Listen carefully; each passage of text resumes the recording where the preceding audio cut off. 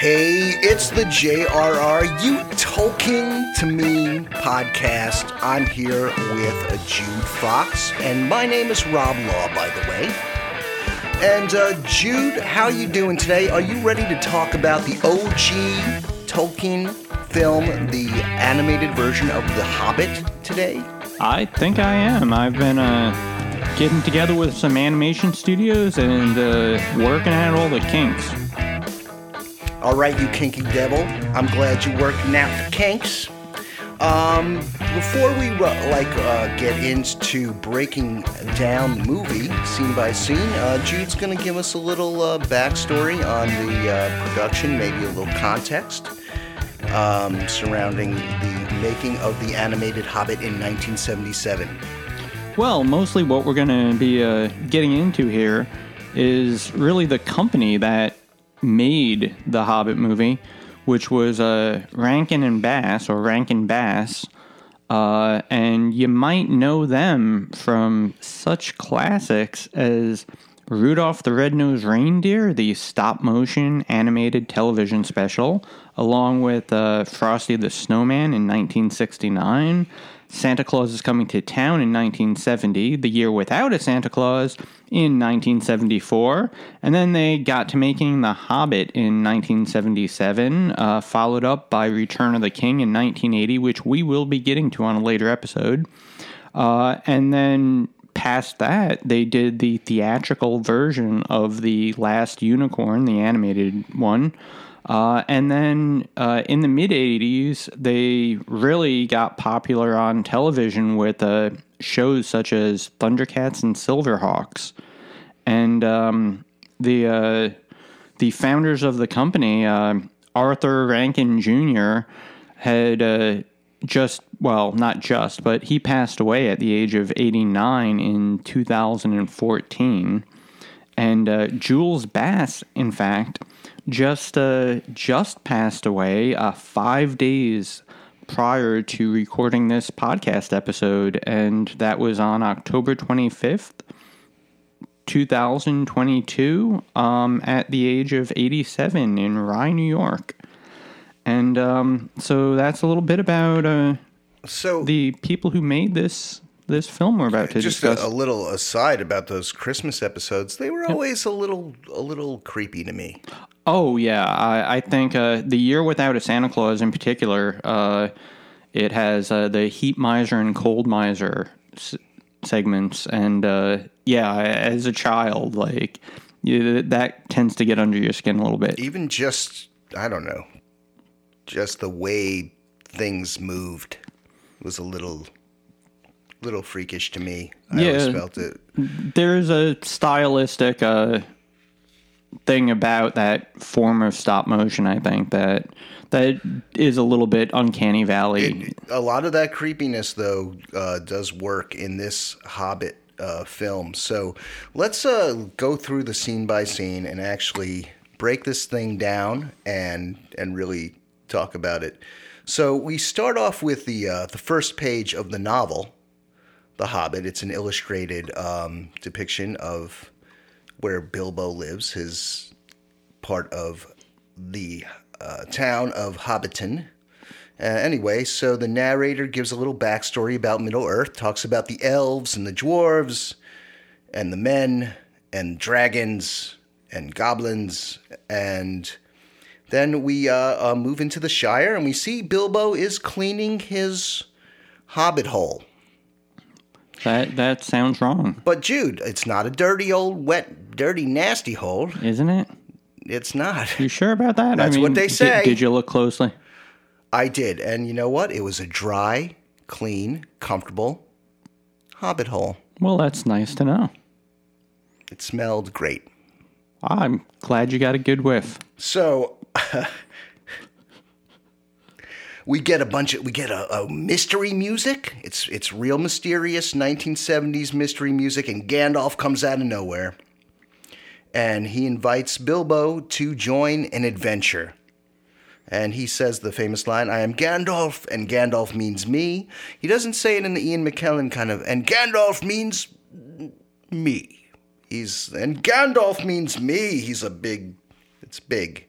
And He says it in a more John Huston kind of yeah, a way. actually, Yeah. true. I'm never going to imitate anything accurately. Just in my impression.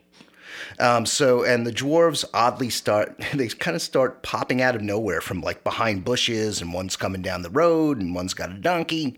They're just, or a pony. But they came out like they were Harfoots, actually. Yeah, they had like daisies in their hair and stuff. Pretty much. Like it wasn't too far off from that, right? No. They were all just kind of hiding, in the rocks and in the grass, and it was a little childlike, I think, if you were looking at it as a lot of what happens in this is going to be catering to like a general audience, a G audience, not even a PG. Oh, definitely. Audience. So when we see these dwarves, they are, dwarfy dwarves. They're silly. They're kind of, they all seem pretty old. They look like they're gray bearded dwarves, but yet childlike. So there's a sort of a minor key kind of like shanty, like a sea shanty type song that they're singing in the background, the dwarves, as they pop up, and they're singing about their imminent journey that they're going to undertake. And then Thorin introduces each of the dwarves. And Jude, you want to tell us a little bit about some of the voice actors for this? Yeah, well, Thorin himself is played by Hans Conried. Conried, I believe you pronounce it? Conried? Anyway, he was primarily an actor and a voice actor, and did some work, interestingly, including the Grinch. He played the Grinch in Halloween is Grinch Night. Not in How the Grinch Stole Christmas, but in another one of the Dr. Seuss specials and some other Dr. Seuss stuff. He did quite a bit of. Talk a little bit more about the Grinchness. Yes, we will. That's in fact why I specifically brought that up. And then in addition to him, we've got, of course, Orson Bean, who played Bilbo, and he recently passed away in 2020 and was still working right up until that year, right before he passed. No relation to Sean Bean. Boromir. Not as far as I saw. One's American, one's British. Yeah, it's still, you never know. But and then our other biggest name here, perhaps one of, if not the biggest in the cast, is John Huston, who played Gandalf. And John Huston was a legendary actor. He was in movies including Chinatown and the original Casino Royale. He was a director. He directed The Maltese Falcon with Humphrey Bogart, as well as a writer. And a lot of people will also know him as the father to Angelica Houston. His family is Hollywood royalty. Yep. All right. That's a pretty big cast there. Not a large cast, but just big in terms of the talent. And Rob, what are your feelings about the fact that most of the cast has American accents? Well, I don't know. I mean, they say that you should be able to shoot. Why do fantasy shows set in medieval settings? Why are they British?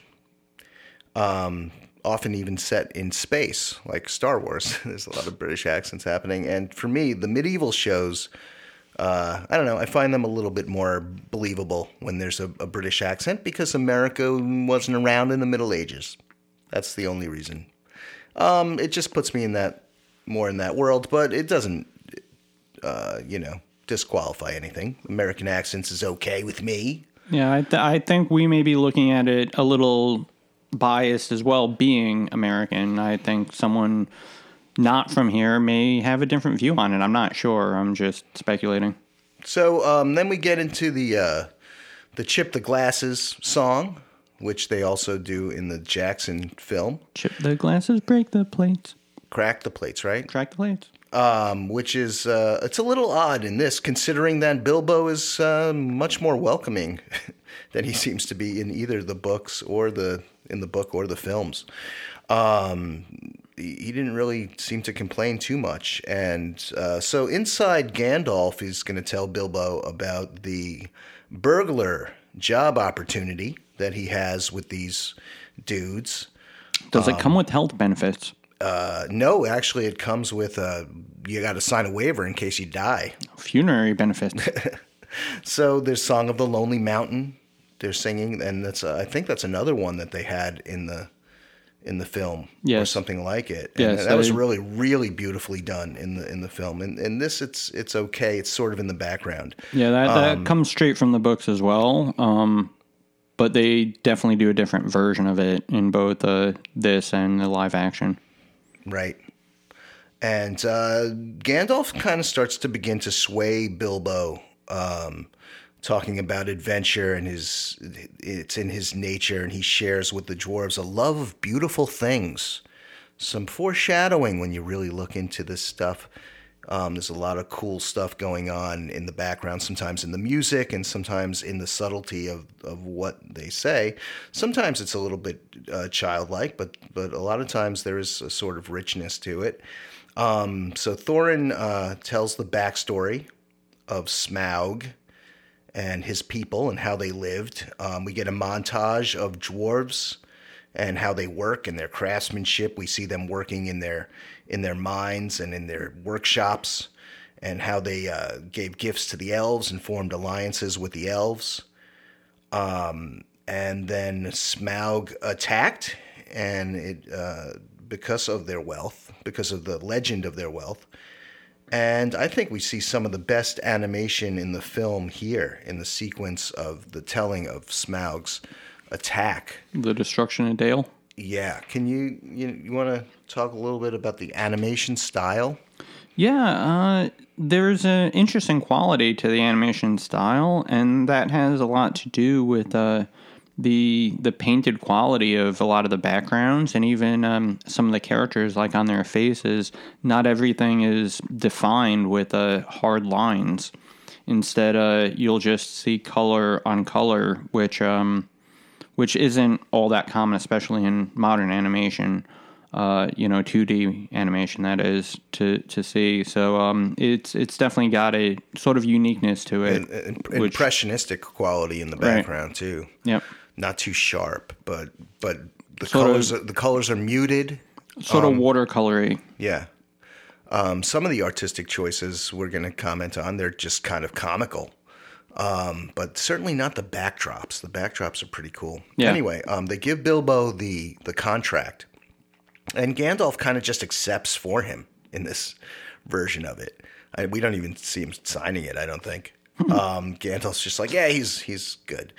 And then we get the title sequence with the quivery folk voice singing, The Greatest Adventure. It's a classic. The greatest adventure. Fuck all other adventures. You suck, the lion and the witch in the wardrobe.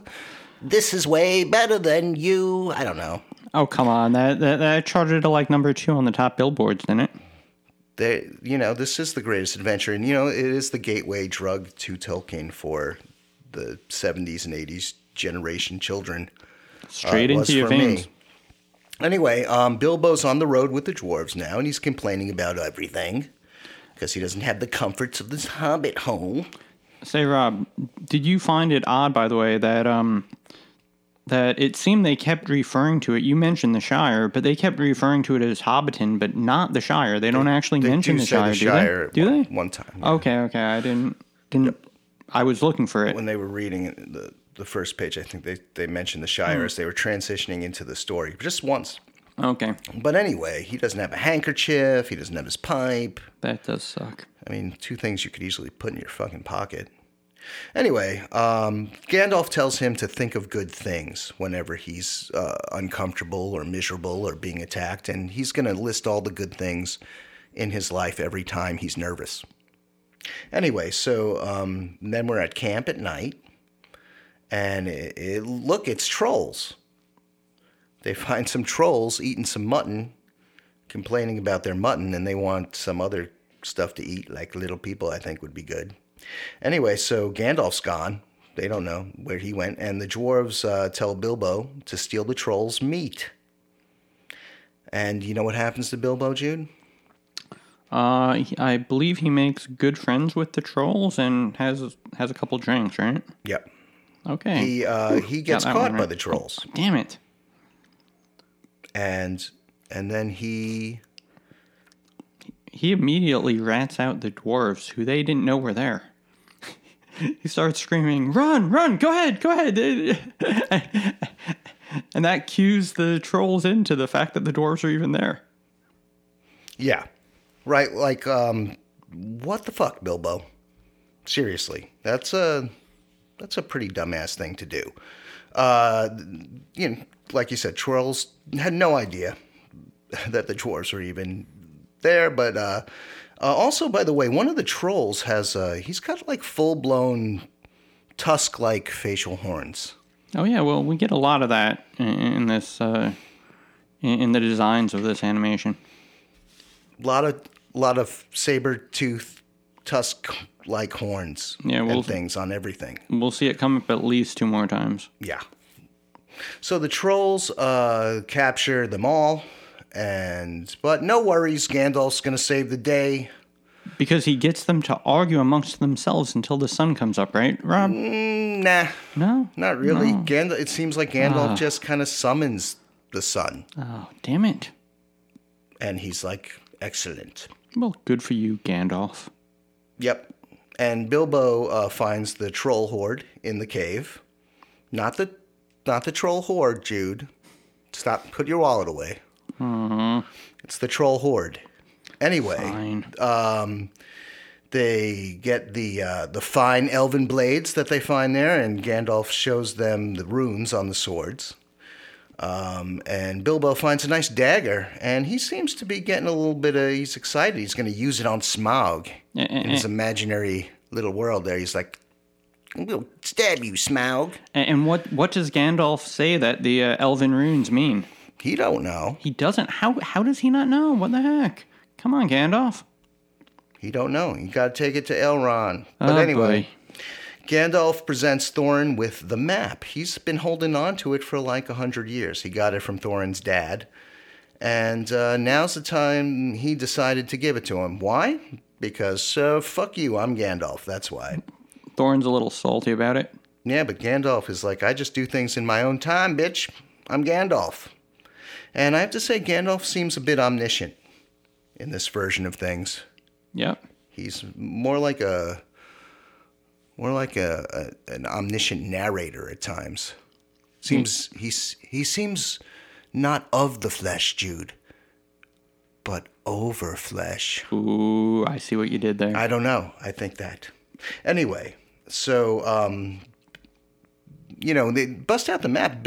Bilbo gets all up in there. He's like, I'm good at reading maps, blah, blah, blah. Oh, yeah, and he just, like, has all kinds of ideas that just turn out to be right. 1, 2, 3. It seems like that. He finds the secret passage to the map. Yeah. And then the map will eventually tell them where to use the key that Gandalf gives them. Right, but that's coming up in the next scene or so. Right. So Gandalf takes them to Rivendell, and Elrond is hosting the dwarves at a long table in what looks to be like almost like a lodge kind of place. It reminded me of Beorn's little lodge, but this is in Rivendell. Anyway, so Elrond, let's talk about him for a second, because this is kind of crazy. So Elrond he's kind of old looking for an elf. He's got gray beard. He's got gray hair. Well, is it gray or white? I mean, it looks gray. It's definitely not white. Okay. And here's the thing. He's got a halo of gleaming spheres of light around his head. Yeah, I feel that... just above the brow. Yeah, I mean, I feel that the Rings of Power really missed a step in not referencing this version of Elrond, for their characterization, because that would have been amazing. Yeah, he was the only elf with that. Of course. Like, why would you have a different one? I mean, we'll talk about some of the other elves later on in this production. So he tells the dwarves about the swords. Yeah. That they were from the wars with the trolls in the first age. Not the trolls, the goblins. Goblins, same thing. And one of them. Well, no, sorry. Trolls are not the same. There might have been some trolls there. Some orcs. Yeah, goblins and orcs. The name of his same thing. And the name of his sword is Orcrist, which is the Goblin Cleaver, and the other sword is Glamring, the Foe Hammer. So Elrond looks at the map, and by the way, Bilbo is the one who's carrying the map in this, and he reads the moon letters, which are letters you can only see by moonlight. Well, hence the name. Yep. And directions that gives them the directions to the secret door of the mountain that they're going to find. And Elrond gives them the prophecy about the thrush knocking. And so it's like stand by the gray stone when the thrush knocks. On the last light of Durin's day. Last light of the setting sun in this. They don't mention Durin's day at all. And so the last light is going to shine on the keyhole. And now, next we have the party is crossing the mountain path. Great scene in the Jackson film when the mountains turn into these giant rock people and start fighting and throwing rocks at each other. That was cool. Yeah, that doesn't happen in this. Or in the books. No.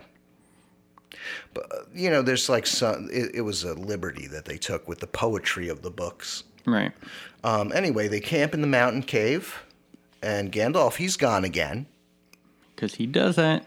Yeah, he's a wizard. Anyway, Bilbo wakes up. He had a dream, a Chip the Glasses dream. I don't know. It was weird. And we get it's the coolest thing we're about to get, because what we're about to get is what we got in the TV show. We got orcs or goblins. We're going to call them goblins because it's the Hobbit. They're going to do a goblin song.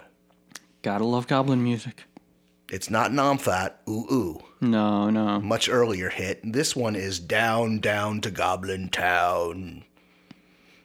Down to Goblin Town. And these goblins, they look a little bit bulldogish in the face, or almost like a triceratops. They got the saber-toothed fangs sticking up and the horns on their head like a big bull. But they look like bullfrogs. I don't know. Frogs with teeth. Yeah. And so anyway, the party, dwarves and Bilbo, they're going to get held prisoner and brought to the Great Goblin. And the Great Goblin, upon learning about the swords, or at least one of the sword. He don't love it. One of the sword. He's going to, the goblins recognize these weapons. They killed so many of them with them in the first age that they have an ancestral memory. Yeah, it's like parents tell their kids, honey, if you don't behave, the goblin cleaver's going to get you. Yep. So when he finds this out, he's about to about to eat Thorin. He just walks up to him, mouth agape, like open up wide. He's about to swallow him whole. And then all of a sudden, Gandalf appears, and he's got the foe hammer, and which is that sword, the other sword. And we see the Great Goblin cower in fear of it, and it's a very kid-friendly death that Gandalf deals the Great Goblin. We see he gets sort of sucked into a cartoonish spiraling vortex, of magic. And then we see the sword appear, and then Gandalf's hand. And we see Gandalf has the sword held high when we cut back to this dimension. And then all is well. Gandalf has saved the day again, and he's going to lead them out of the cave into the opening. But guess what happens to Bilbo? Well, he stays right behind them and makes it out in one piece as he should, right? Wow, you must be writing the television show. I'm writing the family-friendly version. You're writing the version where everything is completely different from the lore. Who would ever do that? But Bilbo falls into a crevasse, my friend. Have you ever fallen into a crevasse, Jude? Yeah, but I don't like to talk about it. Let's move on. Okay. So We're trying to keep this family-friendly. yes. So now we go to the Gollum scene. We got the Gollum scene, and Gollum is very frog-like in this. He does not look at all like something that mutated from Harfoot form. No, from store. He was supposed to be a store. But, yeah, no, he does not look like that. No. But he looks kind of cool. I remember that this was the scene that got me into reading the book. When I saw this, they showed this film in the library of my elementary school. And I remember sitting on the floor and seeing it, and I was fascinated by Gollum because I'd never seen a bad guy like that before at all. But the scene is pretty faithful to the book. And Gollum's a kind of haunting figure. He's more complex, like I said, than almost any villain typically associated with children's animation. And they play that riddle game. And as he's playing it, of course, Gollum, is it scrumptious? He's talking about eating him the whole time. I don't think that's fair. A little intimidation. You know, he's obviously lonely because he's playing games with this thing. And riddle games. And Gollum, by the way, is played by Theodore. Theodore. Yes, Theodore Gottlieb, I believe. Yes, better known as Brother Theodore, who is an actor and a comedian and a regular on the David Letterman show, on the Tonight Show. And after this podcast is over, immediately go to YouTube and Google Brother Theodore, David Letterman. It's amazing. It's well worth it. If you have not seen it.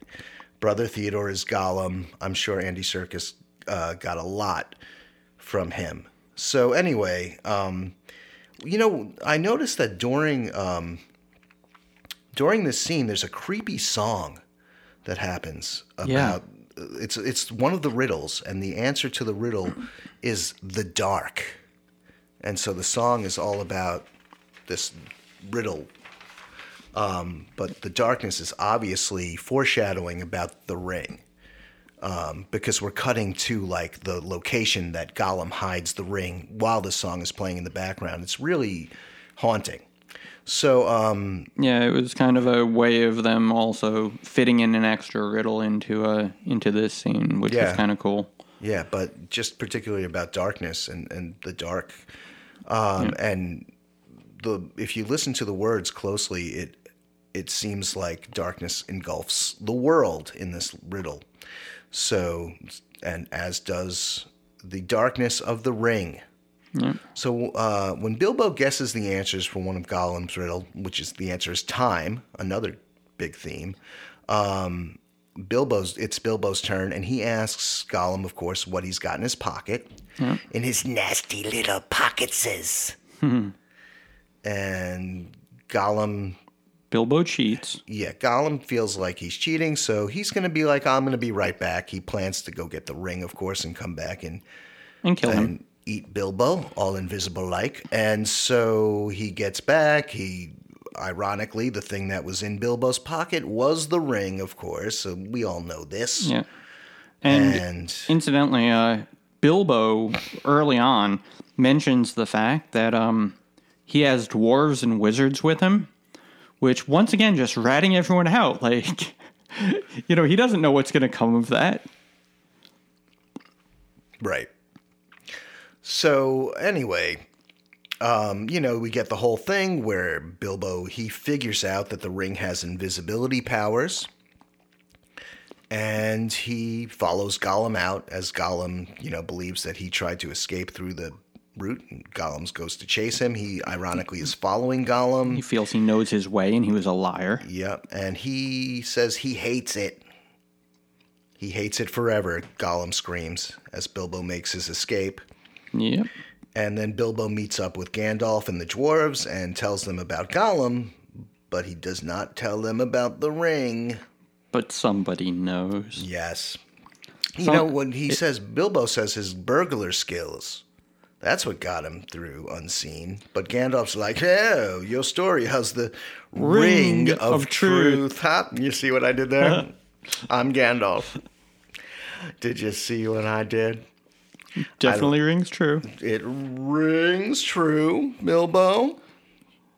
Then we get the warg goblin, if 15 birds in 5 fir trees situation happening here.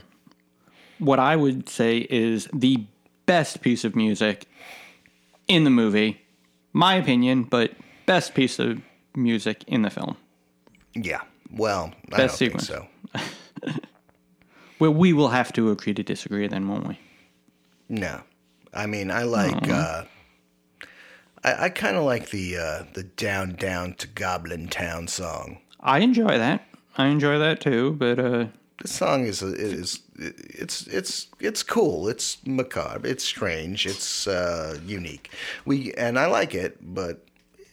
It's definitely macabre. It's, they're telling these people, they're listing the ways they might kill them. It's weird because it's kind of in a major key, which makes it happy-ish sounding. It is a little upbeat. That's true. It's like a murderous barbershop quartet. Yeah, it's like something from Sweeney Todd. Yeah. Sweeney Todd is unbelievable, the music in that. But we get the fire and the wolves and the wargs. And we think all hope is gone, but then the eagles come and save the day, even though they don't really know if the eagles plan to do them harm or not. But the eagles are there, and they're not super large. They're big. They're big birds, but, Thorondor in the Silmarillion is said to have a wingspan of 60 yards, Jude. That's 180 feet. That's more than half a football field. The eagle in this, I don't know, what, about 10 feet? 10 foot.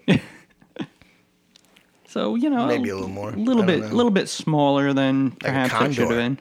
Like a condor. Yeah, like a large condor. Anyway, when the eagles put them down, they don't put them down in their eyrie.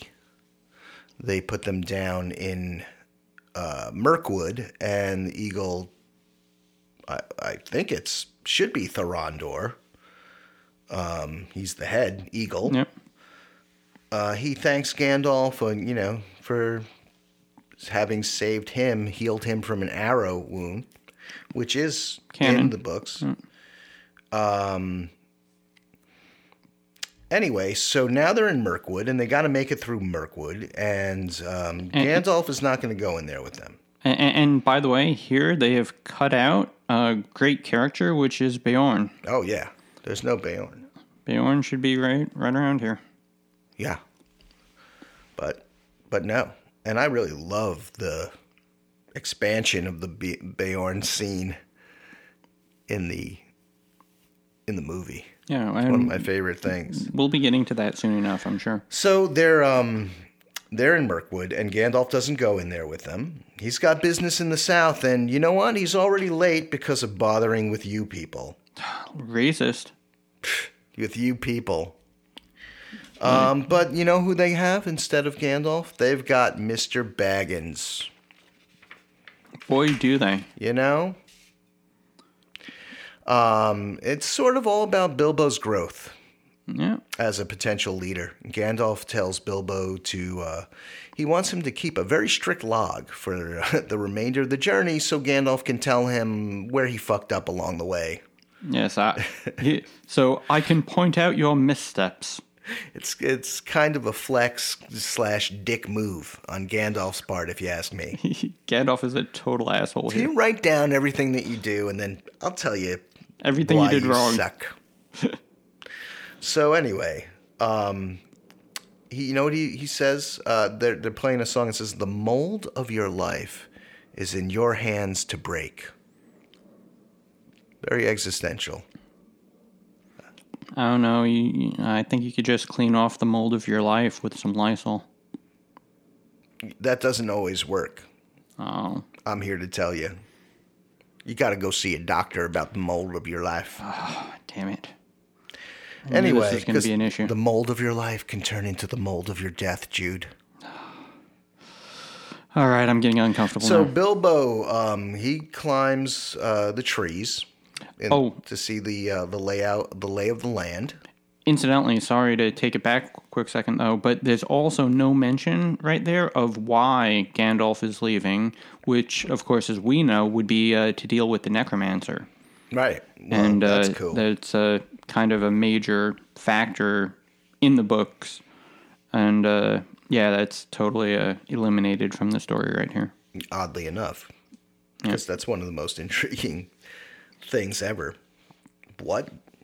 The necromancer of... deal with the necromancer? Who's that? What is that? What? That sounds epic. Anyway, so he climbs the trees and he sees the beautiful butterflies, and he wonders if he ever even wants to see his hole again, Jude. You know, I mean, just bring along a mirror and you should be fine. Just doesn't need to check it anymore. Because you know why? He broke the mold of his life. Oh, well, you know, as long as the mold's gone. And so, we think, okay, maybe Bilbo is learning. He's making friends along the way. He's learning. But then we get back, and what? Spiders, Jude. Spiders. All right, those spiders have always creeped me out, like, when I was a kid, and they still do now when I'm watching every spider. Yeah, well, I'm telling you, they're creepy. So the dwarves, he gets back. The dwarves have been cocooned by giant spiders. And let me tell you something. They look a little bit hideous with their jewelly fangs, and they're all pointy. But they also look a little bit cute, Jude. Well, they've got great big mouths, which, like, spiders don't have. Because essentially what a spider does is they liquefy you, and then they suck out your juices. So they're, even spiders that do have mouth openings, they're not usually very large. It sounds like you're really stuck on these spiders, aren't you? I hate the spiders. You're getting into detail about their mouths. But you know what they did? They almost have like rabbit-like antenna, the rabbit ear-like antenna to sort of cuten them up a little bit for the kids. And they have two eyes, not the creepy 8 eyes. Doesn't make them that much cuter. The creepy 8 eyes is so, cold and menacing. That's what they don't have. That would be too realistic. True. They've got more insect-like eyes than arachnid eyes. So Bilbo puts on the ring, and he throws a rock to distract the spiders. They go running after the rock. He cuts the dwarves out of the cocoons, but the spiders come back, and then Bilbo kills one of them with Sting, and then he puts on the ring, and they can only see the sword Sting, so they think that the sword is the thing that's attacking them, and they can't handle it, and they run away from Sting. And interestingly, he screams out Addercop at them one time, which is in the books, although it's elaborated in the books. And what it is, it's an Old English term meaning spider. And he basically says it in different types of speech in the book and different languages, whereas here he just kind of yells at once. So it's a little awkward, but it's still a nice book reference to have in there because, once again, Tolkien, linguist, ba-dum-bum. Okay. So, they get away from the spiders, and then they go to the palace of the Elf King. But Thorin won't tell the elves why he's in their realm. So they take him prisoner. Just because fuck you. Yeah, because it's Thorin. And they take the dwarves prisoner. But apparently the wood dwarves are they're part wood elves. Not wood dwarves. That's no such thing. Wood dwarves. They hate the woods. Yeah. Wood elves. They're part Grinch, part Kaiser Wilhelm. They are German accented. They look like fucking ghoulies. That's what they look like. They look like fucking ghoulies. They have gray skin. Yeah, I'm expecting one of them to come up a toilet and attack me. If you showed me that before the production, and you didn't label it, I would say that is an orc. They do look Maybe. very orc-like, yes. So, I mean, anyway. So it's okay. I mean, I guess they're elves. They don't look anything like Elrond, I'll tell you that much. Not a whole lot. So Bilbo puts on the rings, and he gets the dwarves out of the cage by stealing the keys to the cells. And he goes, they go into the barrels, and they go down the river to Lake Town. And interestingly, incidentally, as they're leaving, it's a little bit for me to bring up here is they all seem to have German accents. I think you mentioned that part, but Thranduil, sorry, Thranduil, the king of the elf king, who is, by the way, Legolas's father, looks a lot like him in this iteration, by the way, is here played by Austro-Hungarian actor Otto Ludwig Preminger. Preminger, I believe. Who, by the way, played Mr. Freeze in 2 episodes of the Adam West Batman series, as well as co-starring in the classic film Stalag 17, and appearing as a guest several times on Rowan and Martin's Laugh-In. Wow. So, a little history there. So, that's fascinating stuff. So, the men of Lake Town find them, and they fish them out of the river in the barrels. And then Thorin plops out. And Thorin is he's celebrated as the returning Dwarven king. And Bard vows to help them with this Smaug situation. Right. Well, by the way, we meet Burt Reynolds. I mean Bard. That would be point. awesome if he was voiced by Burt Reynolds. He looks like Burt Reynolds. Smokey and the Bandit style. He looks like Burt Reynolds in this. That wink. People, if you watch it, tell me I'm wrong. He's a guardsman, Bard, and Bard trusts that when he helps the dwarves, that they're going to be gracious and they're going to have gratitude for the help of the men of Lake Town. I guess he's never dealt with dragon sickness, which they don't really mention. It's just sort of dickishness in this version. So anyway, 2 weeks later, they get some supplies from the men of Lake Town, and they're headed up to the mountain. And they're searching for the keyhole.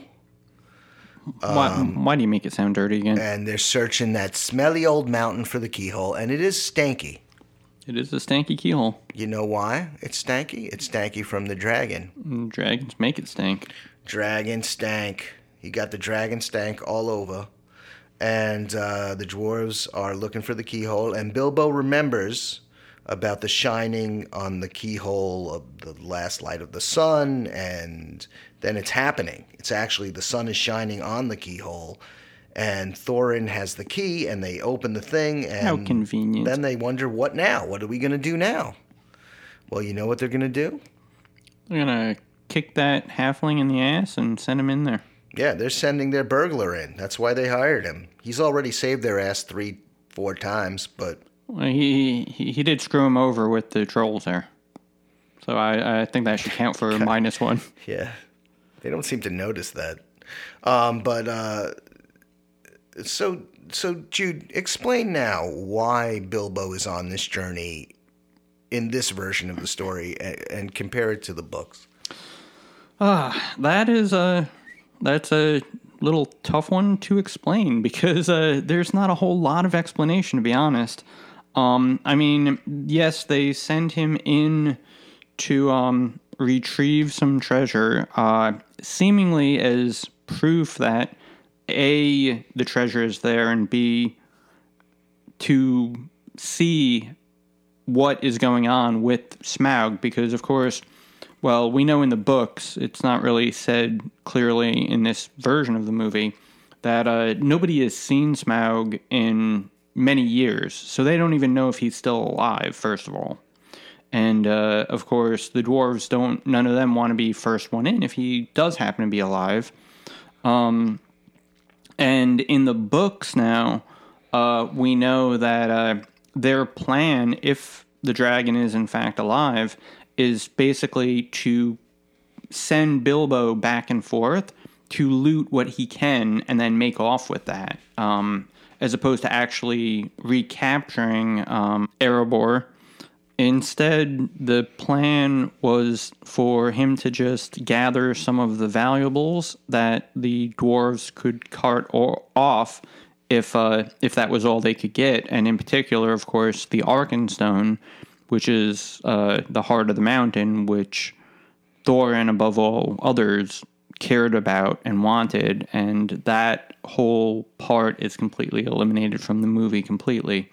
So in terms of why they really needed Bilbo here, other than to see whether or not Smaug was still alive, it's a little unclear in this iteration.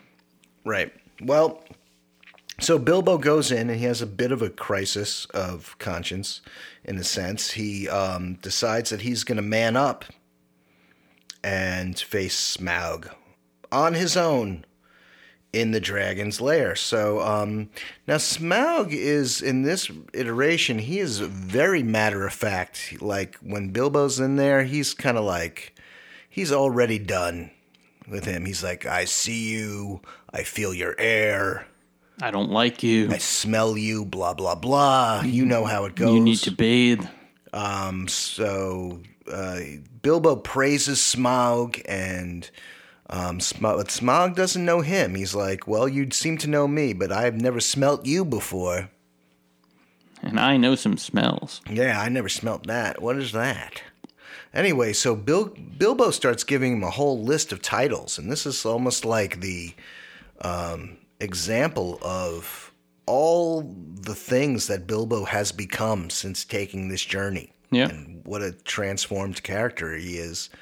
He is the spider stinger. He's the barrel rider. He is the guest of eagles.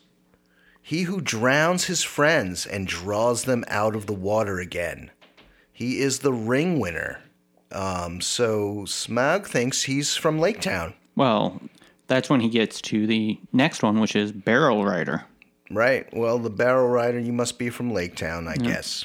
And, so I think I'm going to destroy it now. The interaction, by the way, between Smaug and Bilbo is terrific. And Smaug, in this version, is played by the great Richard Boone, who is perhaps best known as Paladin on Have Gun Will Travel, the classic Western series, which if anyone has not checked that out or is familiar with it, I highly recommend it. It's a terrific series.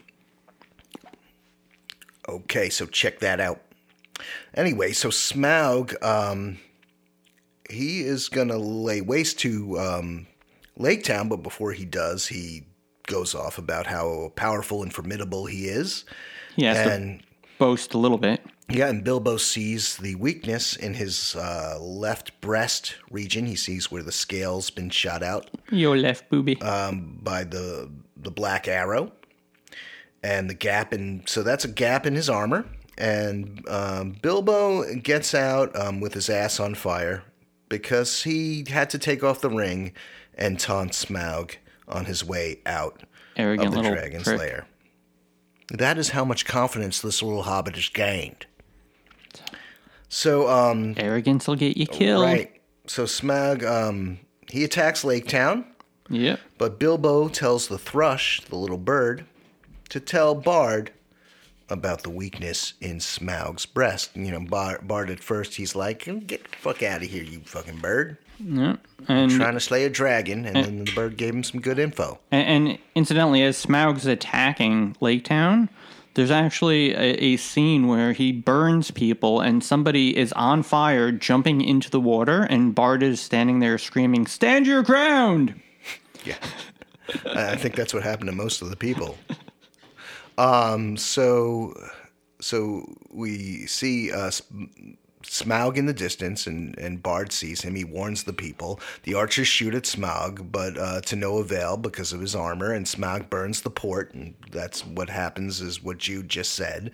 And the bird tells Bard about the weak spot, and then Bard shoots the black arrow. Which, by the way, the thrush telling Bard about the weakness is directly from the books. The only real change that I noticed they made is where in the film version, Bilbo tells the thrush to tell Bard about this, whereas in the book, I believe the thrush overhears about it and then goes and informs Bard. But it's very independent thrush action. Yeah, it's very close though. It is a element in the books. So anyway, you know that the black arrow was forged by the true king under the mountain.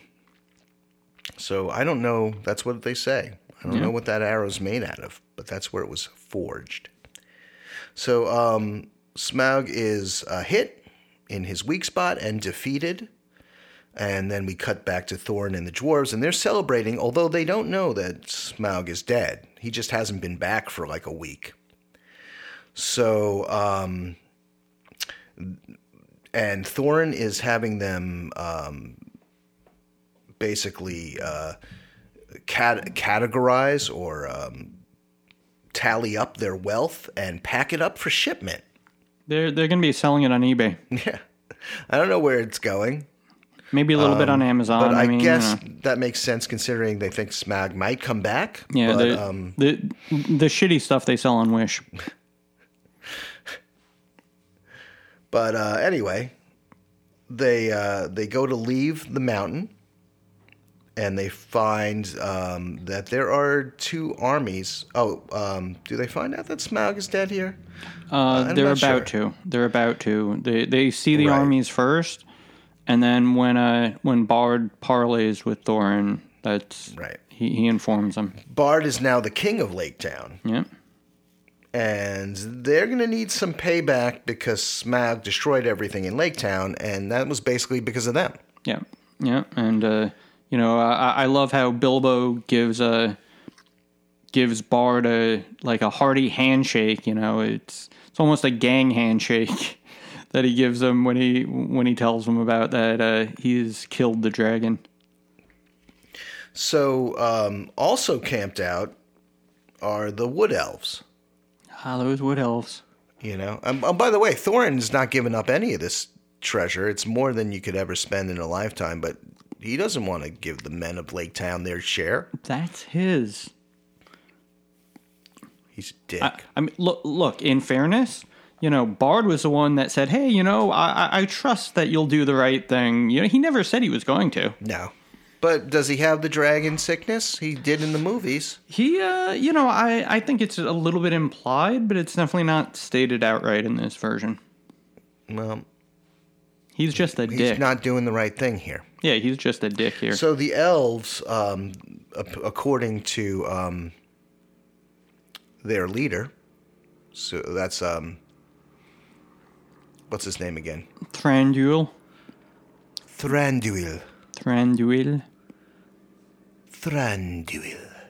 Anyway, we see him a lot. You say it like that. Ew. Thranduil. We see him in the movies. He is Legolas's dad, not a green German guy. But not a Grinch. He is a green, Grinchy German. So he says the elves have suffered greatly because of the worm, meaning Smaug, through the years, and they demand retribution. So the elves want some of that treasure, and the men want some. And there's plenty to go around. Thorin's being a dick. So the elves and men are teaming up to kick the dwarves' arses. And the dwarves, they don't seem to care. They put on the dwarven armor, and they give Bilbo some. Bilbo doesn't want to fight. He thinks it's a stupid thing. They've got mithril. Anyway, so Thorin's a dick again. He calls Bilbo a coward, even though Bilbo saved his ass numerous times. And he doesn't understand war. You're a coward, and you don't understand war. And Balin tells Thorin, hey, there's an army of dwarves there. from the Iron Hills, and that is Dain. And so now there's 3 armies, and they are about to fight, and guess who pops up? It is Gandalf. Like the referee. And he stops them. Why does he stop them, Jude? He was calling second and third or whatever. Wow. Some football term. Wow. Yeah. Did you practice the timing of that joke? No, was awesome. I clearly did not. I clearly had no idea what I'm talking about because I don't watch football. He's like this. I don't watch American football. So, he almost he threw the pitch and the batter almost got a touchdown. I'm afraid I don't watch. I don't watch rugby. With a bunch of pads. So the Goblin army is coming from the Misty Mountains. And so now the 3 armies are going to come together, the dwarves, the men, and the elves, and they're going to fight the goblins and the wargs. Yes, in the most insincere collaboration you've ever heard. It's like, oh, yeah, we'll come together. We'll be fine afterward. Don't worry about it, buddy. Doesn't matter. It's all good. So, and then they fight. Bilbo puts on the ring. He takes a knee, basically. He's not doing this fight, I don't think. He did any. He did some in the books, I believe, but he got knocked out. He came to, and the Eagles were kicking some ass. Here, he's just more of a pacifist.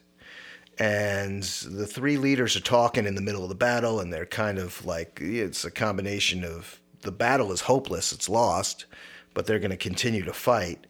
And then guess who shows up? Beorn. Yep. Oh, wait. Beorn starts ripping throats.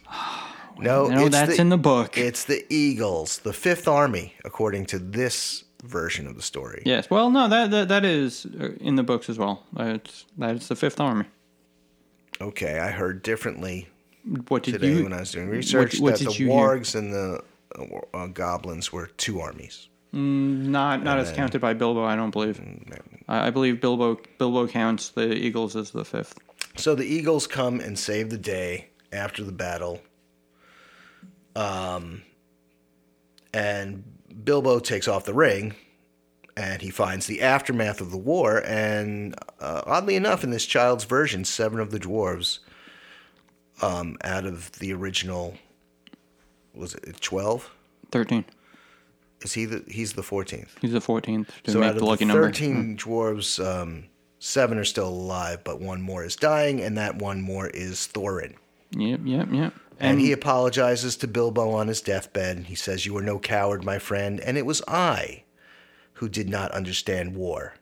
Until now," meaning did not understand the horrors of war, as Bilbo had understood as more of a pacifist. And incidentally, we do see some scenery of some pretty brutal carnage, that had occurred at the end of the battle there. Like there was just men and elves and dwarves and goblins / orcs and wargs like laying along the battlefield, just with arrows sticking out of them and blood, and like it was surprisingly graphic for such a family friendly cartoon. Right. Well, so everyone, if everyone was more like Bilbo, the world would be a much better place, according to Thorin. That's what he says right before he dies. Yep. And then he dead. He did. So Gandalf and Bilbo are back at the Shire. Oh, by the way, one thing we don't get to see, I'll mention it again when we get to it, but we don't see it in either film, is the fact that the swords, Glamdring and Orcrist, are supposed to glow when goblins are near or orcs are near, just like Sting does. And in the book, it's kind of an important thing that when Thorin dies, he's buried in a tomb within the mountain, and the sword, Orcrist, is put upon his tomb so that it's a warning sign if orcs are ever trying to attack the mountain again. And that's left out of, again, both versions of the films, unfortunately, but something worth noting. Anyway, go on. Okay. So we're back at the Shire, Hobbiton. and Bilbo only took 2 bags of gold of all that Dummy. dragon hoard. What a little And dummy. a small ring that he'll keep in a glass case on the shelf. Ha! But Bilbo, he doesn't want to hear Gandalf's highfalutin philosophy about prophecy and fate. Bilbo thinks that he actively brought about everything that happened. He did his part. But Gandalf reminds him that, he is just a small part. And all of his good luck when he narrowly escaped disaster was not mere luck or chance. It was meant to be. It was meant to be, and he's only a small part of a much bigger plan. And Gandalf tells Bilbo that if he really understood the ring that he found, as one of his descendants will someday, A little foreshadowing. the story has really just begun. Yeah. So, this Gandalf knows that that's the One Ring right now? Yeah, well, like, if he knows that that's the One Ring, then shouldn't he be able to put plans in motion to take care of it sooner, thereby, like, saving countless people? I mean, if he chose not to, wouldn't you say that this version of Gandalf perhaps is actually the villain of the story? I mean, This Gandalf, how many people does he let die? Jeez. He's much more of an omniscient, godlike presence than the other ones. But yeah, that's malpractice right there. That's wizard. That's Istari malpractice. Yeah. Like he could have, he could have saved people in the Fellowship. He could have saved people, during the Battle of Pelennor Fields, during like so many lives. I mean, this guy just let them all go. What a douche. Or he could take the ring, and put it on and use it for good.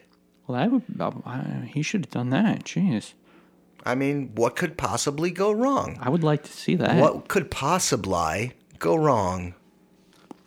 Oops. That's the first thing that went wrong.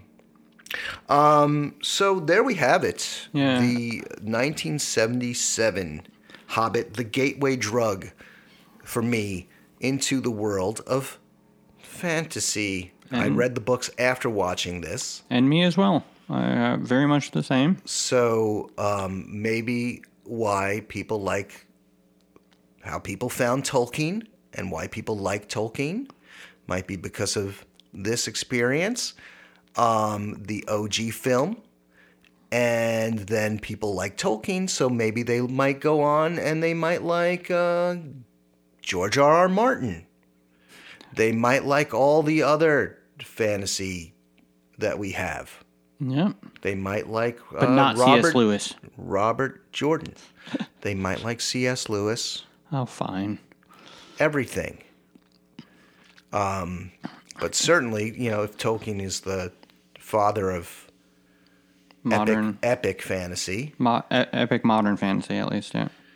Well, let's just discern it from more modern fantasy. Right. Like Martin.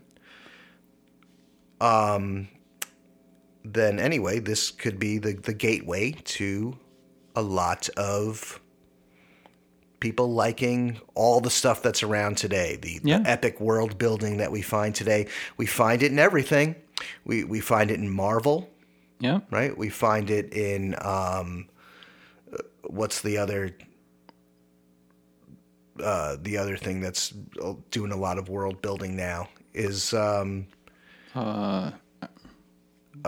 Star Wars. Star Wars, obviously. That's we've, like you said, the Game of Thrones world. We've got what else? There's DC. There is Orlando Bloom is in Carnival Row. Oh, that's okay. another world. Yeah. We've got the World of the Golden Compass. That's Yes, one of the books yes. that his Dark Material. Yep, the show version of that is quite good. His Dark Materials. His Dark Materials. Yes. I watched a little bit of it, and it's a cool show. I just failed to really dive into it. Anyway, so world building is huge now, maybe because of this little animated feature that could. Jude. I think it definitely helped. If nothing else, it at least helped get a lot of people into that. A lot of people of our generations, and it continues to hold up rather well for the type of film it was and the type of adaptation it was. I don't think we found too many faults. I'm going to take the Jackson movies over it. Of course, but, in terms of, like, an introductory point, like, if you've got a younger child or if you're looking for nostalgia, I think it's a great jumping off point and a great introduction to these worlds. Totally. And incidentally, when, to go back a little bit to the end there when Gandalf is talking to Bilbo about the ring and about what it's going to mean and stuff. Did you feel that perhaps Rankin and Bass at that point were expecting to do the second movie, to do the Lord of the Rings films? Because it felt like they were probably expecting to lead right into there and not have some downtime in between this and Return of the King. Undoubtedly. Why else would they leave it like that? Yeah. But I have to say, I'm kind of glad that the production did shift, because I do like the take on the Lord of the Rings a little bit more. It's a little bit more adult. Yeah, and we'll get to that next week. Okay. So anyway, I hope you enjoyed this version of the podcast, talking about something other than the TV show. My name is Rob Law, and I will now bid you a fond adieu and leave you to say a few parting words. And I've been Jude Fox, and if you'd like to contact us, you can email us at youtalkingtome@gmail.com. Join our Facebook group at You Talking to Me About the Fellowship. And I just want to remind everyone to like, subscribe, give us a 5-star rating wherever you find your podcasts, and share with your friends to help grow the Fellowship. For now, bye-bye.